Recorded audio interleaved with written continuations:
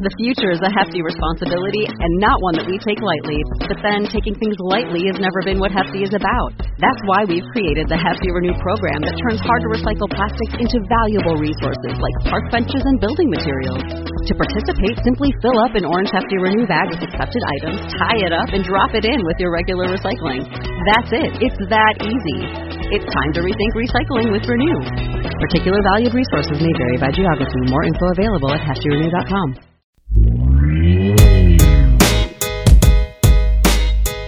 Hey folks, and welcome to Typology, the show in which we explore the mystery of the human personality through the lens of the Enneagram. I'm Anthony Skinner, producer of the show, and hey, we're happy to have you here today. Got an exciting announcement. Many of you have been asking about a workshop where you can go deeper with the Enneagram. So guess what? Your wishes have come true. It's called the Luminous Conference, and it's a 2-day Enneagram intensive that Ian will be hosting with Master Enneagram teacher Beatrice Chestnut. Beatrice is a good friend of Typology's, and that's one of the reasons why we want to re-air this episode today. Beatrice is a master teacher, and you're going to really enjoy this conversation. Now, Ian is going to expound upon the Luminous Conference, give you more detail in the middle of this episode, so stay tuned for that as well. So without any further ado, let's get on to this great conversation with Beatrice Chestnut featuring your host, Ian Cron.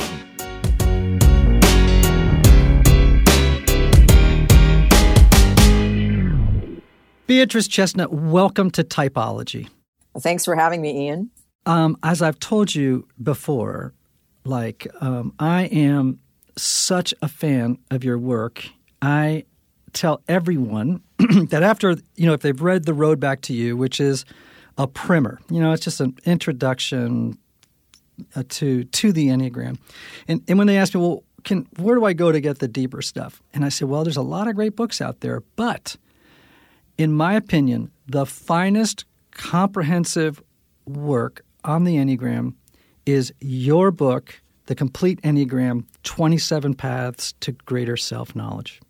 Wow, thank you. That's high praise. And I'm a fan of your book, too, so I appreciate that you found value in my book.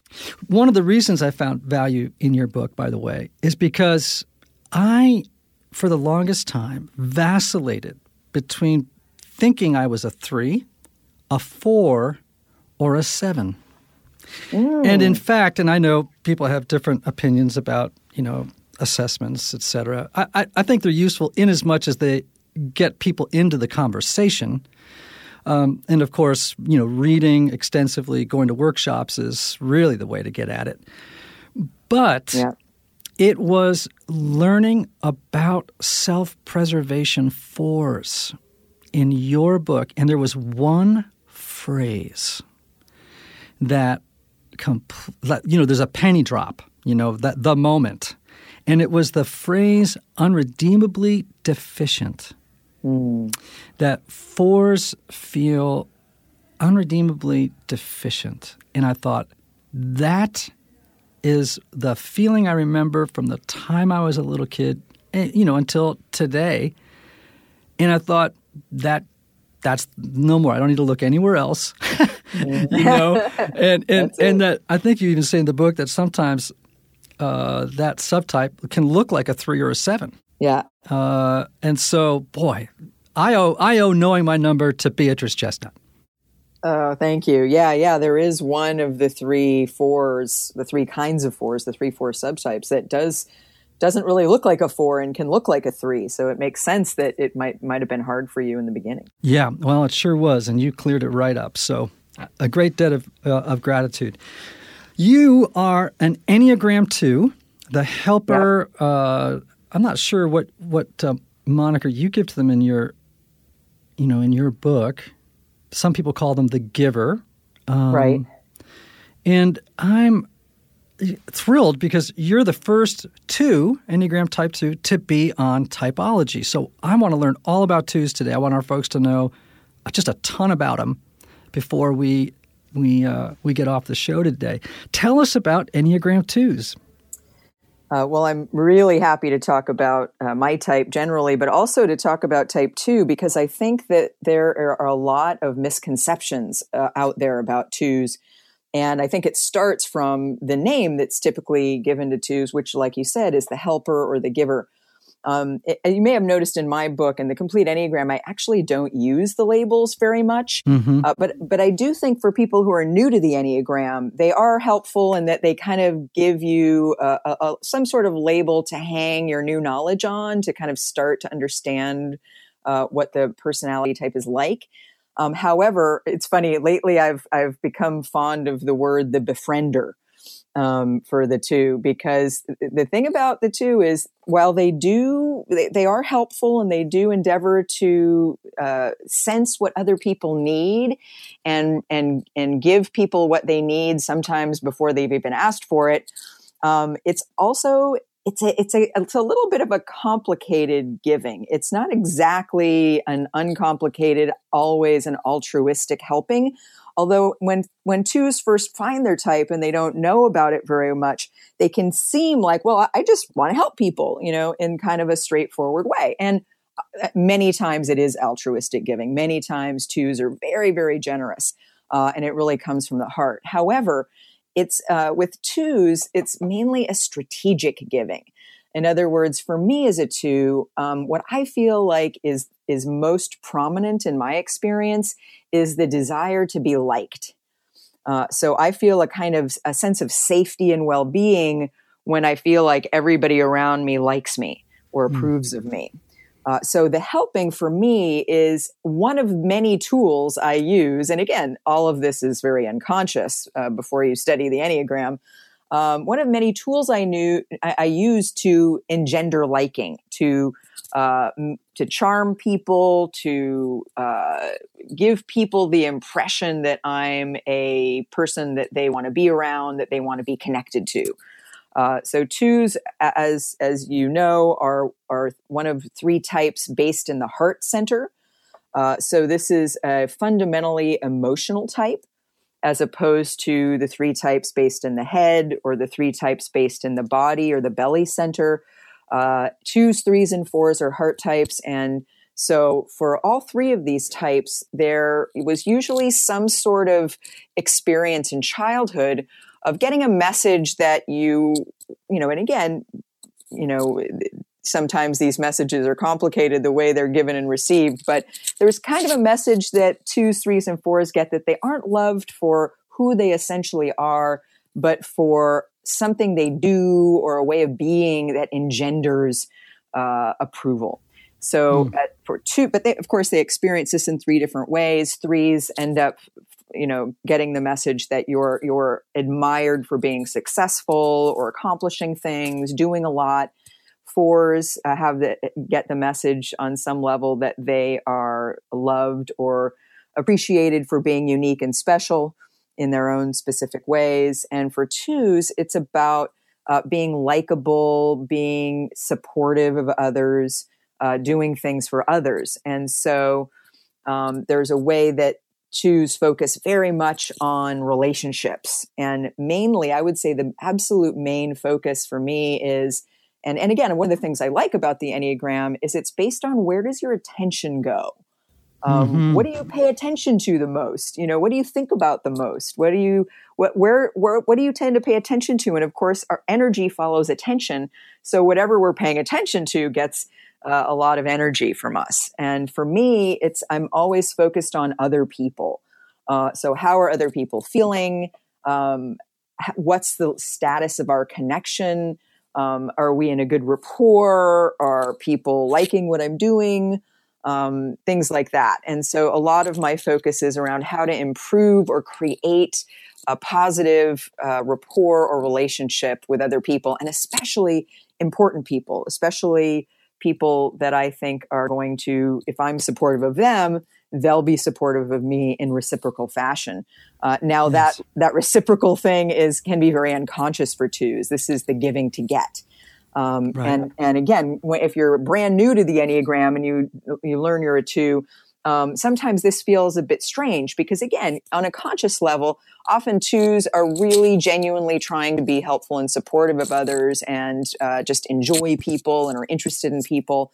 And so, it can feel sort of straightforward, but there is a sense in twos that they often got a message early on that their needs weren't okay. In other words, their needs didn't get met somehow by their early environment, often in terms of emotional needs. And so there can be a sense of, in order to get my needs met, I need to meet your needs, or of course, in early life, the needs of my caregivers. And if I can take care of you, then you'll take care of me. And so that's a big thing in twos that can be very unconscious in the beginning. It can just feel like, well, I don't really have a need right now, but I'm here to provide for your need because I want to be helpful and I want to be supportive and I want to be connected to you and I want to be someone who's important to you. So you made me think of just two things. One is there is a friend of mine named Kurt Thompson, a psychiatrist, a really brilliant guy, and he has a mantra that I think is fantastic. He says, pay attention to what you pay attention to. Yes. I think that's a sort of a wonderful sort of piece of advice for every single type on the Enneagram, to notice, where does my attention migrate to in any given situation or moment? Right. Because, again, you're right. The energy is going to start flowing in that direction, and so you'd best know where it is that it's heading. So, right. So you're describing someone that, to me, when I hear about their passion, or as some people might say, Richard Rohr might call it a deadly sin, but their passion is pride. And the appearance is of real selflessness and generosity. How does pride fit into the world of the two? Why is that their passion? So this is, I'm really glad you brought this up early, because pride is the passion of the two, which is a central emotional motivating factor within the personality. It's kind of everything sort of built around it, but it can often be very unconscious.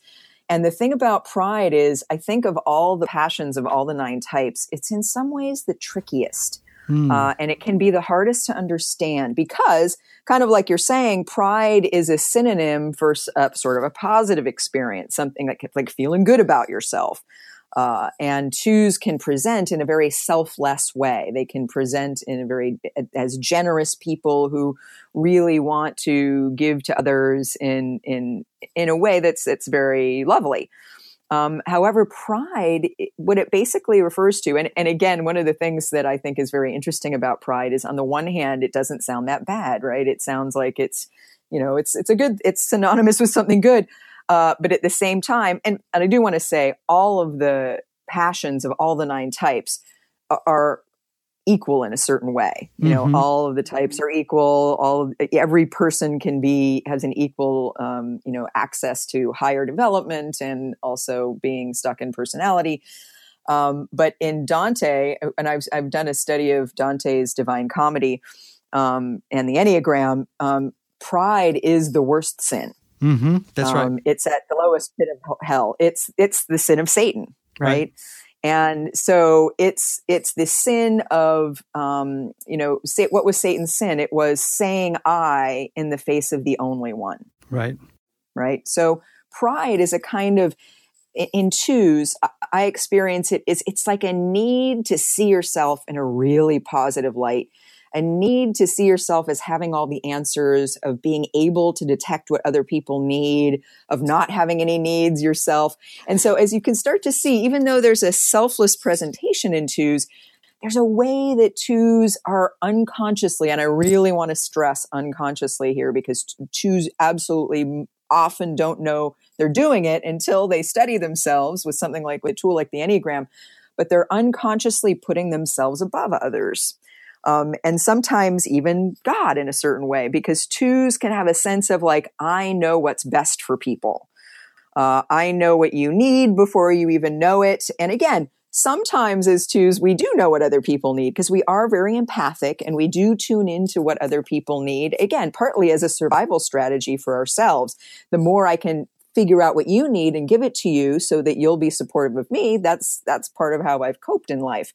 However, all the types have a shadow. All the types, there's a sort of a shadow element to the passion. And for the 2, it can be this unquestioned sense of, I know what you need better than you do. Mm-hmm. And so 2s, even though on the one hand, 2s need, providing for others or being supportive of others can be very altruistic and selfless and generous. It absolutely can be. There's another way when 2s are not very conscious of what they're doing. They're not paying attention to what they pay attention to, that they can, in a subtle way, sort of see themselves as having the answers for other people, of knowing what's best for others better than they do for themselves, and sometimes imposing that on others, which in a way that can be intrusive. So the downside can be sort of having a feeling of like, well, I don't have any needs. In other words, other people don't have anything to give to me because I don't have any needs. Mm-hmm. And again, 2s tend to be unconscious of their needs. It's not that they don't have needs. It's that when you ask a 2, what do you need? Oftentimes it's hard for them to provide an answer. It's hard to tap into ourselves, partly because our attention is so focused on the outside. It's so focused on you, on other people. And one of the things that I love about the Enneagram is not only does it say, where does your attention go? And that's the important thing, but it also points out that when your attention is going in one place, there's somewhere else where it isn't, because we can't pay attention to everything at once. That's an amazing statement. Which I also want to circle back to, because I think what I hear you saying in that is, what you pay attention to determines what you miss. Right. It determines your blind spot. Yes. In other words. Yes. Okay, unpack that a little bit more, because that's huge. Yes, that is huge. You're absolutely right. So, we're often very conscious of what we pay attention to, and often what we pay attention to becomes an area of strength. But the Enneagram says that the theory behind the Enneagram says that we overdo our strengths. And we don't, and when we don't know what we don't know, mm-hmm. we don't realize what we're not paying attention to. And so the beauty of the Enneagram is it's a map that shows us both what we tend to pay attention to, but also what we don't tend to pay attention to, what our blind spots are, what's unconscious. Okay, now I'm going to take us off on a little bit of a tangent, because that's such a powerful idea. Well, let's start with 2s. What is it that 2s miss? So on the view screen, what we are paying attention to is the people around us, right? And especially important people we like, people we that might, be powerful people who will be able to be there for us, will be able to provide for our needs, that we just like to be around and want to be connected to. So that's what's on our view screen. How can I connect with you? How can I align with you? And 2s are shapeshifters. And 2s, in other words, if I want to connect with you, I will sort of read you and feel into what do you need and what do you like, and how can I emphasize the parts of me that will align with you and de-emphasize the parts of me that won't, right? So part of what's in the blind spot for 2s is the fact, especially in the beginning of studying the Enneagram, is the fact that we're doing that. Is the fact that we are shape-shifting, that we are, now sometimes we can be conscious of parts of that, but what often we aren't very conscious of is the fact that we lose touch with who we really are. So it becomes so important to connect with others that we can sometimes shift and change our presentation to align with certain people and de-emphasize other parts of who we are, disown parts of, what makes us us, in a way that we don't really see. So on the one hand, what can be in our blind spot is who we really are, a sense of self, how we really feel, what we really need. When I first started working on myself, when I was in my early 30s and working with the Enneagram, if you would ask me, what are you feeling? My answer would often be, I don't know. If you would ask me what I need, like in the moment, I would not know. And so that's a blind spot, right? What's going on internally? 2's attention is so focused outside themselves on others. And different types are focused inside themselves versus outside themselves. But 2 is a very other focused type. And so where my attention isn't is inside myself. So that's one area of blind spot. Another blind spot is can be the effects of sort of the negative side effects of our main survival strategy, right? So being helpful to others. And this is where I think sometimes with some of the types, some of their characteristics are actually rewarded by society and by people around us. And so which can be not very helpful. In other words, we're praised for being helpful sometimes. And so then we think, well, I got to do more of that because it's getting praised. However, sometimes what's in two's blind spot is how actually it might not be good for them to be helpful. Maybe the other person doesn't need help. Maybe we're just wanting to think they need our help so that we can ingratiate ourselves or find a way to make a connection that we need, but we can be unaware of the fact that we're actually doing it for ourselves. So this is where the selfless thing, we can think we're being selfless, but really we're giving to get. Really, there's a way that I'm being helpful to you so that you will like me or so that you will help me if I need it down the road.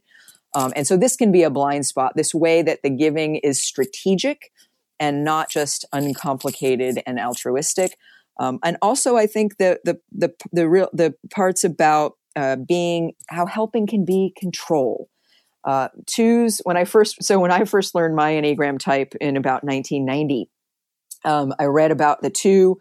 An Enneagram teacher that I knew pointed me in the direction of two, and I read it, and it absolutely blew my mind. It was, I could never have imagined that something could describe me so clearly to myself. I wasn't that interested in typologies only because they just didn't seem like they could ever be that helpful. But with the Enneagram, it felt like it was completely different. And one of the things I read about myself that I didn't like was that twos can be manipulative.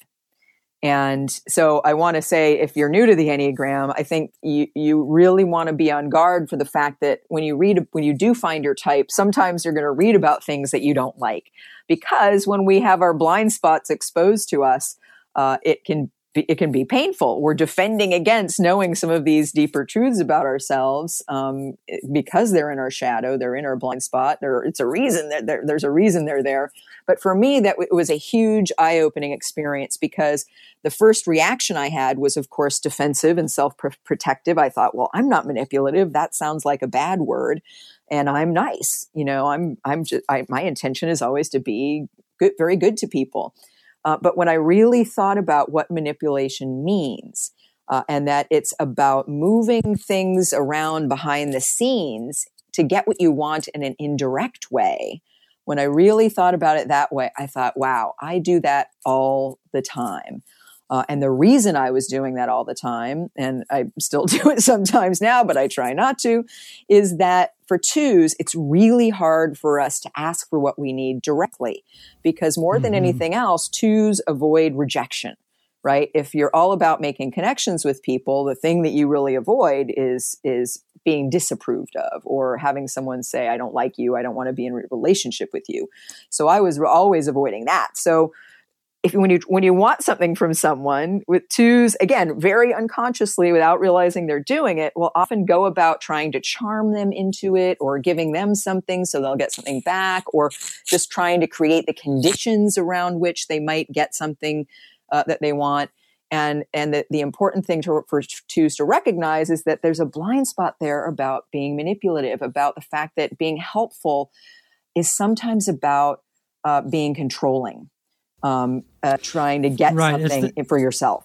So, Beatrice, I think another phrase that I really like is that most of us refuse to know what we know. I mean, we often, that's sort of what denial is, right? We just refuse to know. We keep in the periphery of or just beyond the fence line of awareness certain truths about ourselves that we really don't want to face, and we really don't want to necessarily stop because so far they're working for us. At least they are in our own mind, our way of being in the world.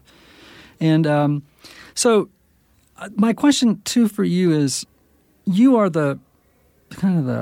I would say the preeminent sort of person who speaks beautifully about subtypes. I've spoken a little bit about them on typology, and I don't think we have to go, let me put it this way, in as concise a fashion as you know how, because I know it's hard. Describe the subtypes and then tell us about the subtypes of twos? Okay.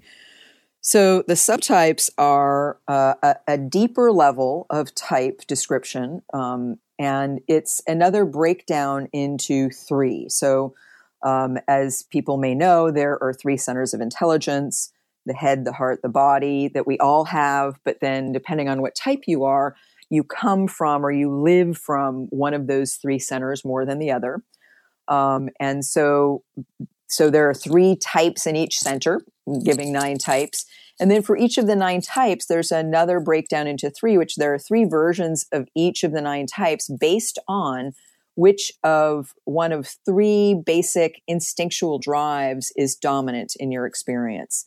And so these 3 instinctual drives that for all of us are based in our belly center, and they're connected to the reptilian brain, which we all have, right? We all have a reptilian brain, an instinctual brain, a limbic brain, or an emotional brain that's, sort of represents the heart center, and also the neocortex, the thinking brain. So we have all 3. When we're talking about the reptilian brain or the instinctual impulses, this is the animal part of ourselves. We all have this, we're animals as human beings, that's part of us.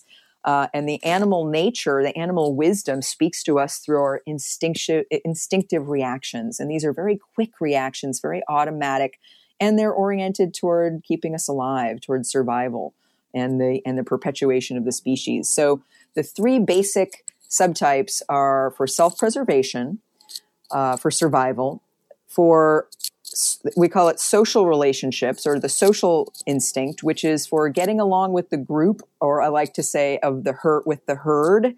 So if we think of these as animal instincts, part of what helps you survive in the world is being connected to other people, to a family, for animals, to the herd. And this supports your survival. And then the third one is what I call one-to-one bonding.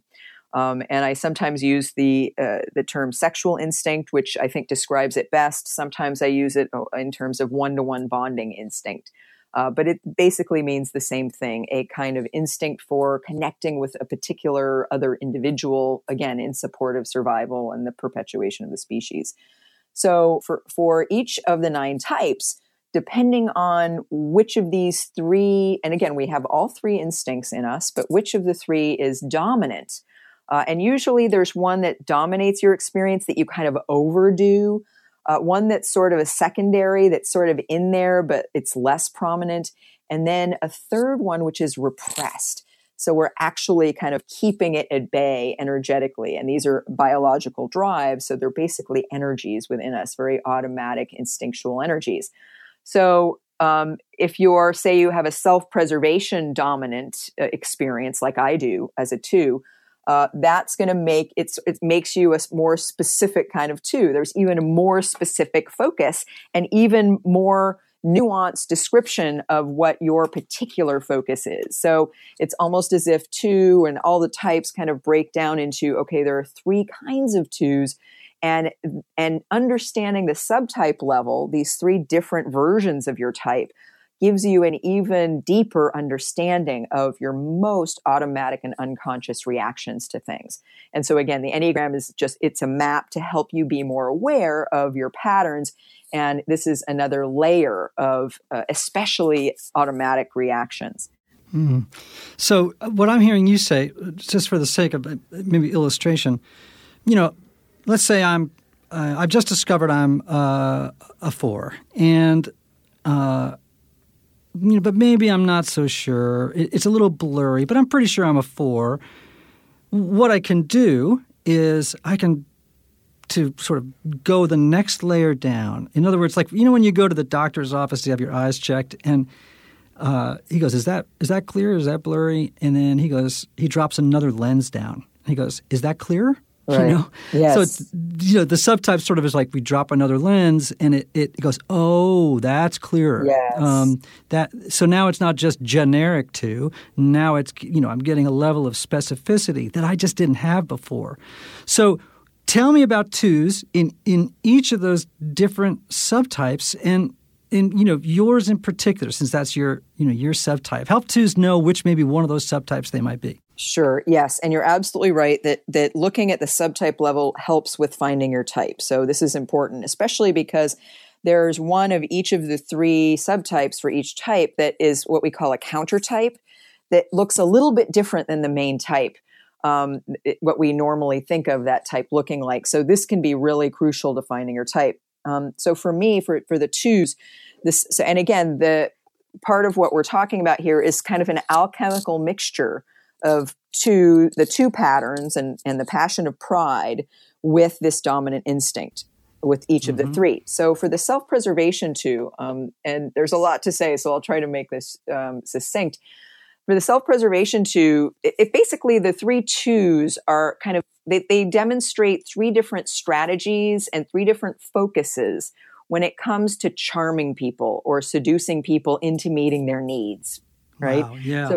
So again, it's if you're a person that sort of learned, okay, it's not okay to have needs, but I've got to survive in the world. How do I get my needs met? It's through, charming others in a specific way to like you, love you, meet your needs. And so the three twos do it in three different ways. The self-preservation two, interestingly, and by the way, it can be very unconscious patterns. When I first encountered the description of self-preservation two, I didn't think it fit me at all because I didn't want to, because my pride wanted me to, I wanted people to see me in a certain positive light, right? So twos need to remember this, that they're always they have to really do a little work sometimes to really see, okay, am I really like this? Because twos, self-preservation twos seduce almost like a child in the presence of grown-ups. So if you've ever seen a really, really cute little girl, little boy, they're really easy to love, right? They're really easy to like because they're kids. And there's a way that everyone loves babies, everyone loves children for a reason, because they tend to be very easily adorable. So it's almost like the self-preservation too, often who has an experience of not getting everything they needed in childhood, wants to sort of stay young as a way of continuing to get special treatment that comes with childhood.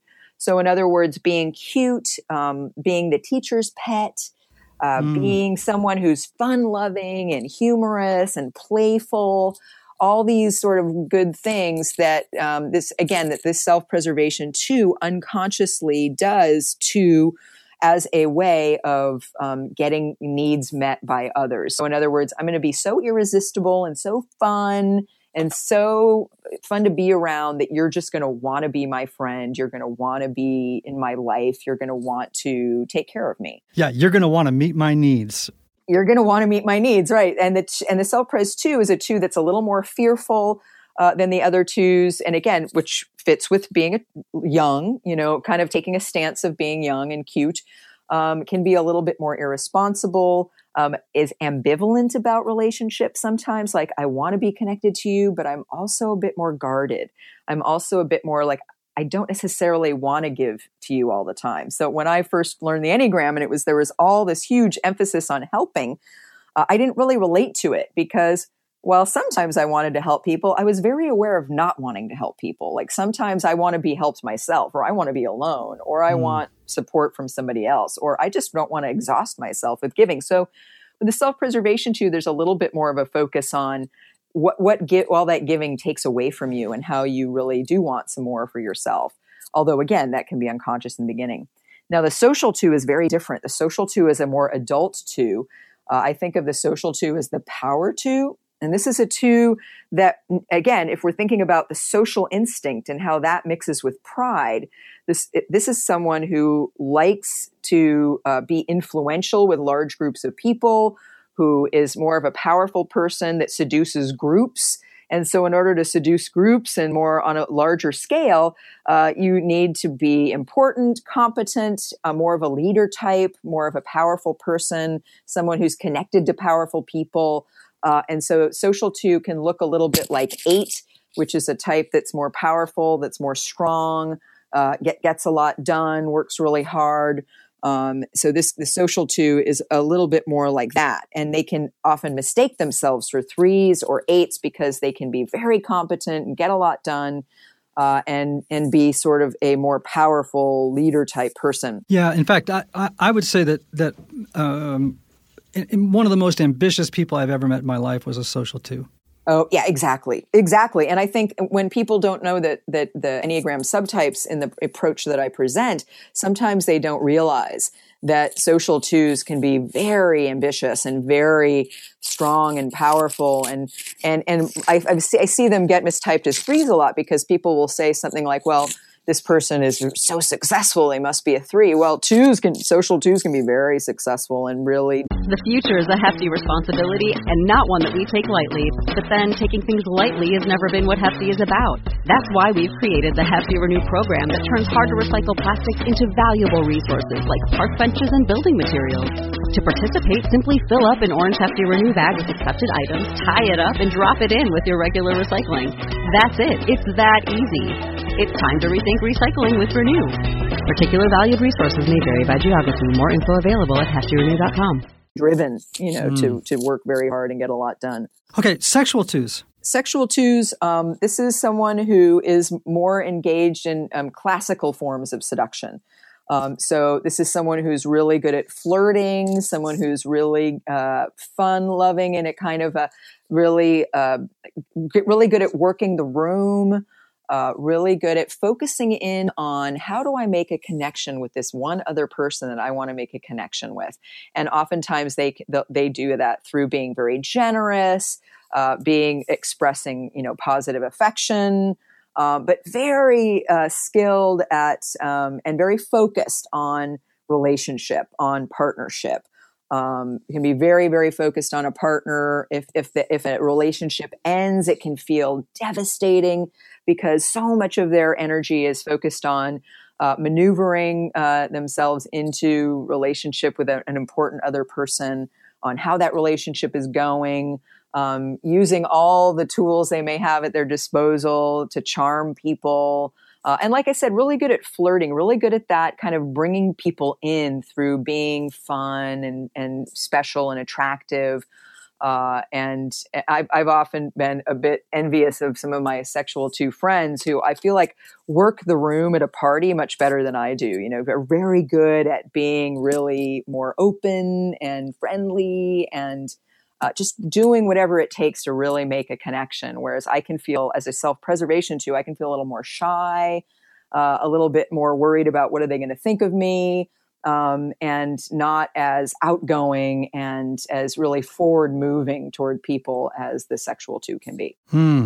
So one question I have for you, because you're a business consultant, you do a lot of work with people who are in leadership. What are twos like at work or in leadership positions? Well, I think twos can be excellent leaders. I think what they're very good at is the relationship part of work. I mean, and I think twos see work through the lens of relationships. So twos know very well that if you have a good relationship with someone, your work is going to go better. And so they, and again, all the strengths that go along with that, at being able to be good mentors to people, being able to provide support where it's needed, being able to create good working relationships, being able to see other people's strengths and higher potentials and help them manifest that. All of these things I think twos are very good at. And also being for the team or being for the organization. Really understanding what's needed to move things forward, especially at the level of people.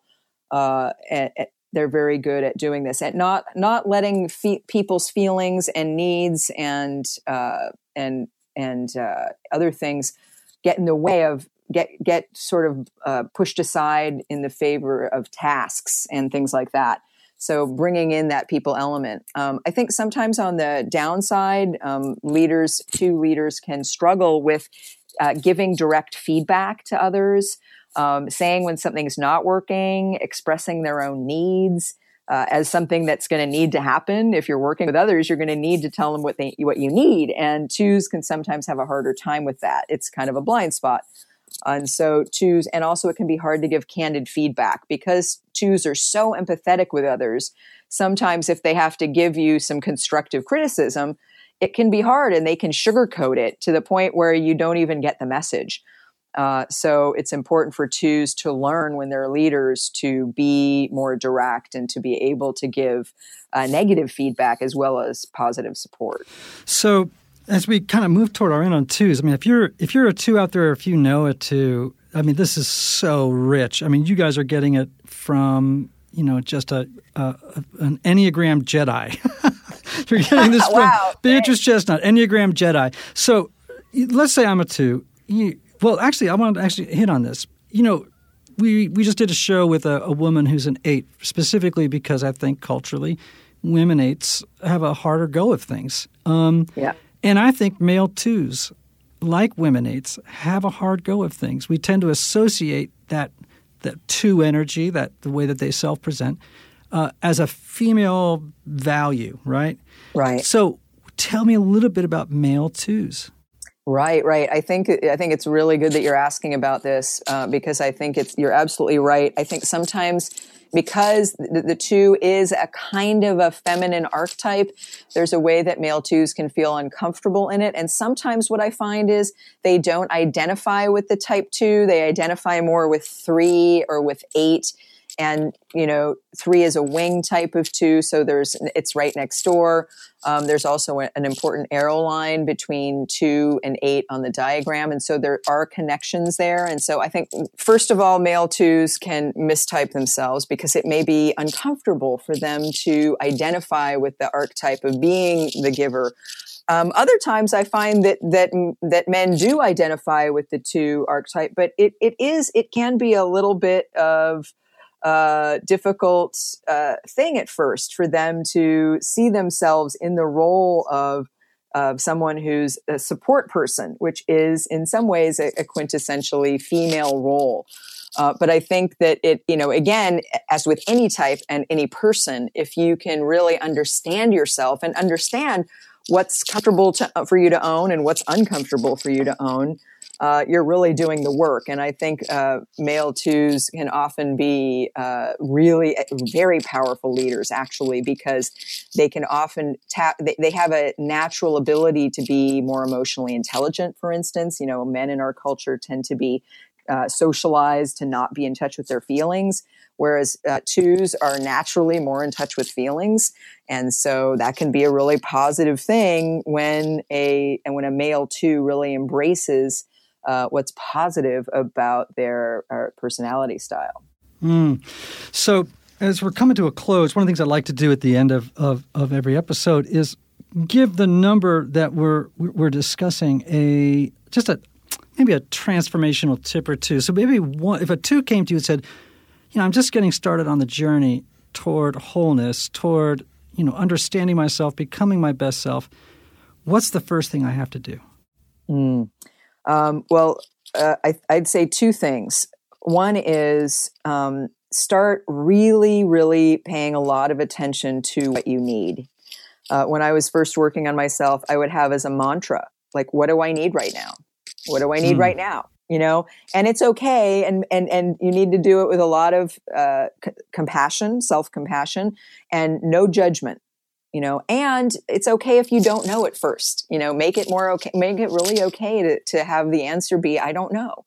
So getting in touch with needs and also getting in touch with your own sense of self is really important for 2s, to really get in touch with their feelings, and with a lot of acceptance, self-acceptance, that it's okay to have whatever feelings you have.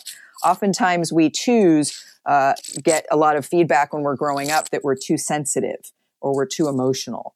And so I think it's really important to start to realize it's actually a strength to be emotionally sensitive, and that it's really just about learning to understand and accept your feelings and then ultimately learn to manage them as well, because 2s sometimes can repress their feelings and sort of not be in touch with them, but then they can also overdo feelings and get, really resentful or angry or sad or whatever it is. And it can be uncomfortable for us 2s to be with a lot of emotion. And so I think getting more comfortable with your own feelings, seeing them as a source of strength. And also with respect to that, for me, when at a certain point in my life, I really needed to have more time alone. So I think for 2s, especially if you're, say, in a big family or, you've got a lot of people depending on you. It's really important to make sure that you have time by yourself. Because for a 2, as soon as there's someone else in the room, as soon as we're not by ourselves, everything changes. Right. The whole focus of our attention changes. And so make sure that you have a lot of time by yourself. Sometimes it's good for someone to sort of recognize when they need to live alone if they're not, married or in a family, and that that getting time by yourself really allows you to bring your attention in, to be more focused on learning about yourself and understanding and building up an internal, stronger sense of who you are and how you feel and what you need.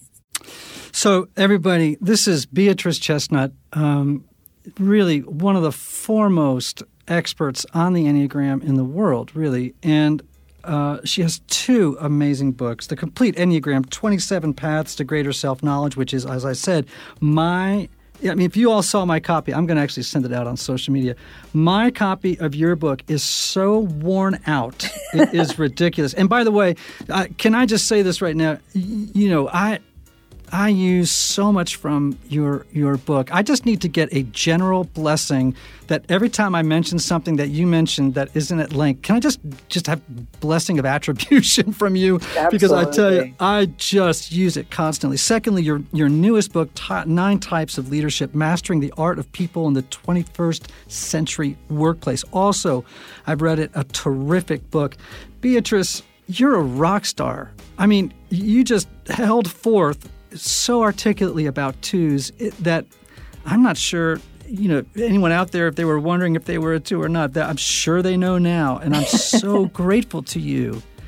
Oh, thank you so much, Ian. I really, really appreciate that feedback and your support and the work you're doing in the world, because I think, I'm so passionate about the Enneagram and the whole project of personal growth. And so I really, really appreciate knowing you and being a fellow traveler with you. Thank you so much.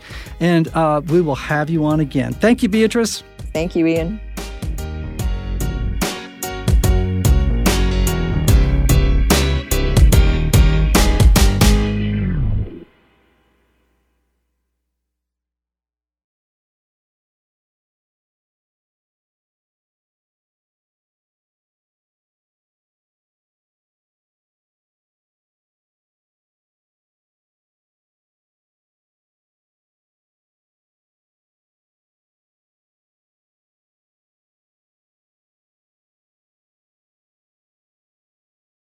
At Grainger, we're for the ones who specialize in saving the day and for the ones who've mastered the art of keeping business moving.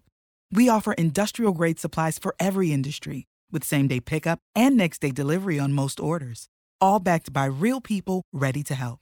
So you can get the right answers and products right when you need them. Call, click Grainger.com, or just stop by. Grainger, for the ones who get it done.